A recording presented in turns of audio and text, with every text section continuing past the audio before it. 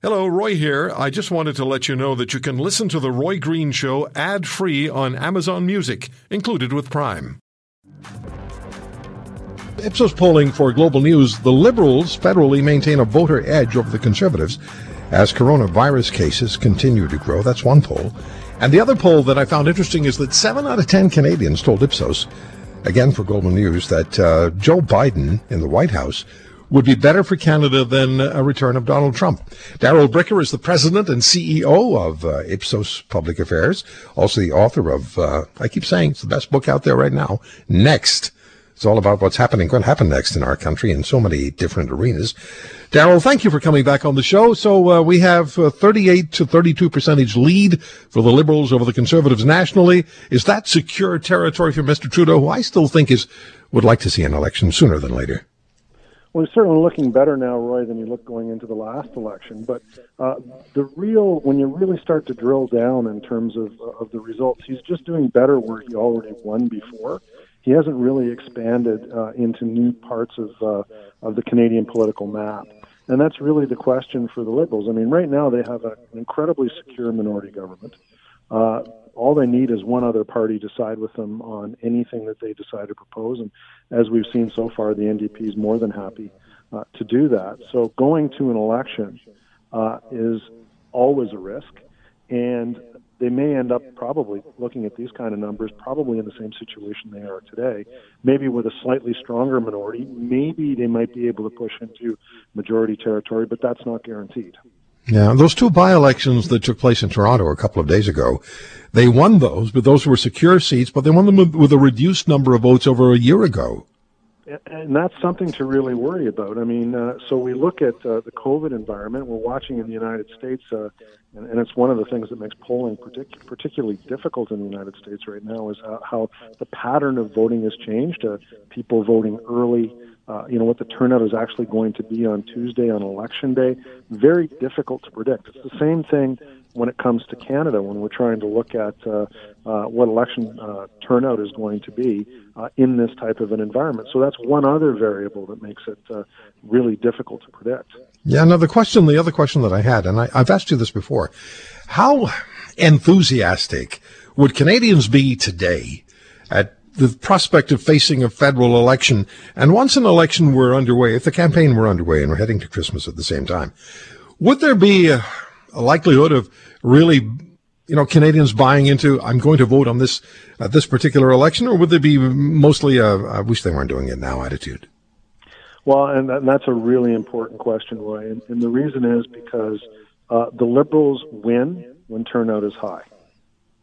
The Liberals don't do as well when turnout is low. Interesting. And particularly in this environment in which opposition voters are especially motivated. So when you go out and you ask people on surveys, as we do you think we should be having an election? The people who most feel like we have an election are not Liberal voters.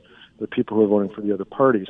So the danger is that you could put yourself into an election campaign. The Prime Minister could put himself into an election campaign, wave his arm, looking for the army to come over the hill, and they've all decided to stay in their homes and not come out and vote at the same level. And we saw in the by-elections, historical low turnout. We've seen in the elections, the 3 provincial elections that have took place within the COVID environment, lower turnout. So another risk. So it's not just the motivating holding an election. It's also who decides to come along with you. And right now, what it looks like is the opposition's more interested in participating than the people who would be supporting the government.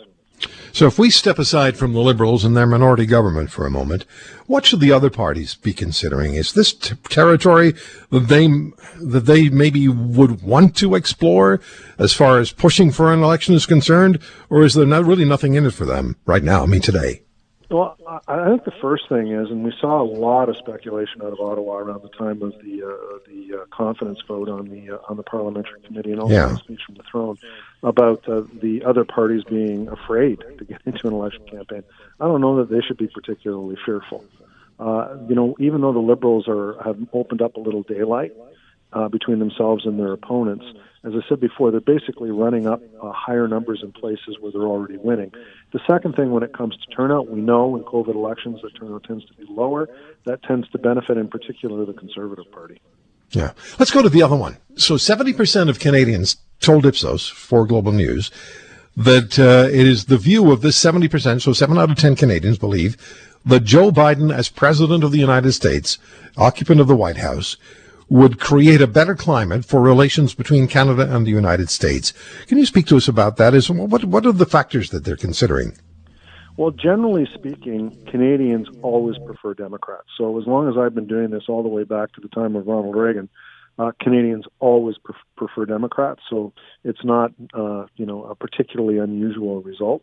But Donald Trump is a president that creates historical antipathy in Canada. Canadians really don't like him. So they're looking to Joe Biden as being somewhat of a relief. Although I will note in the survey, Roy, that 22% of Canadians say that they actually think Donald Trump would be a better president for Canada. So I don't know who that 1 in 5 is. Well, I do know that they live a little bit more likely to live in places like Alberta, but there still are Canadians who are on Donald Trump's side. Yeah. Why, Darrell, do we know why Canadians in larger numbers traditionally favor the Democrats over the Republicans, regardless of who the leader of the Republican Party might be? Yeah, Canadians tend to be a bit more centrist in their perspectives on politics, and the values, I think, of the Democratic Party aligns more to what I would consider to be like the Laurentian elite values that really define Canadian politics and have over the last few generations. Now that may be dividing up a little bit more, but still, I would say that if you on a political a map in which you looked at the values of a Democrat, they look closer to the values of the average Canadian voter. Okay, so now let me just for a second move it over into the arena of Next, your book about what's going to be happening in Canada going forward, which is just an amazing read. But are we going to have the same kind of dynamic politically in this country that we have, and you've told us has traditionally been the case, where Canada is more centrist than the United States, or is that going to shift? Well, actually, it is shifting in Canada. I think that what we're seeing today is that being on the right of the political spectrum or being on the progressive or left side of the political spectrum is more of a meaningful distinction in Canada than it's been in some time. And the reason for that is because the thing that used to really define Canadian politics doesn't define it the same way anymore, and that's basically Quebec separatism. And most of the elections that we held through the 20th century were really about that particular issue. And when you take that issue away and we focus more on economic types of activities, and other regions are, start becoming a more important part of the political discussion, then it tends to get a little bit more left and right. So what we're seeing in Canada is similar to what we're seeing in most of the Western democracies around the world, where that easy governing consensus that I call, John Ibbitson and I call the Laurentian consensus, seems to be fracturing a bit. And with that, you're seeing more ideological political choices. Okay, so there'll be more arguments in Canada. Maybe not as significant and as in your face as happens in the United States, but there'll be more political. That's not necessarily a bad thing if people get engaged and challenge one another. If you want to hear more, subscribe to The Roy Green Show on Apple Podcasts, Google Podcasts, Spotify, Stitcher, or wherever you find your favorites. And if you like what you hear, leave us a review and tell a friend. I'm Roy Green. Have a great weekend.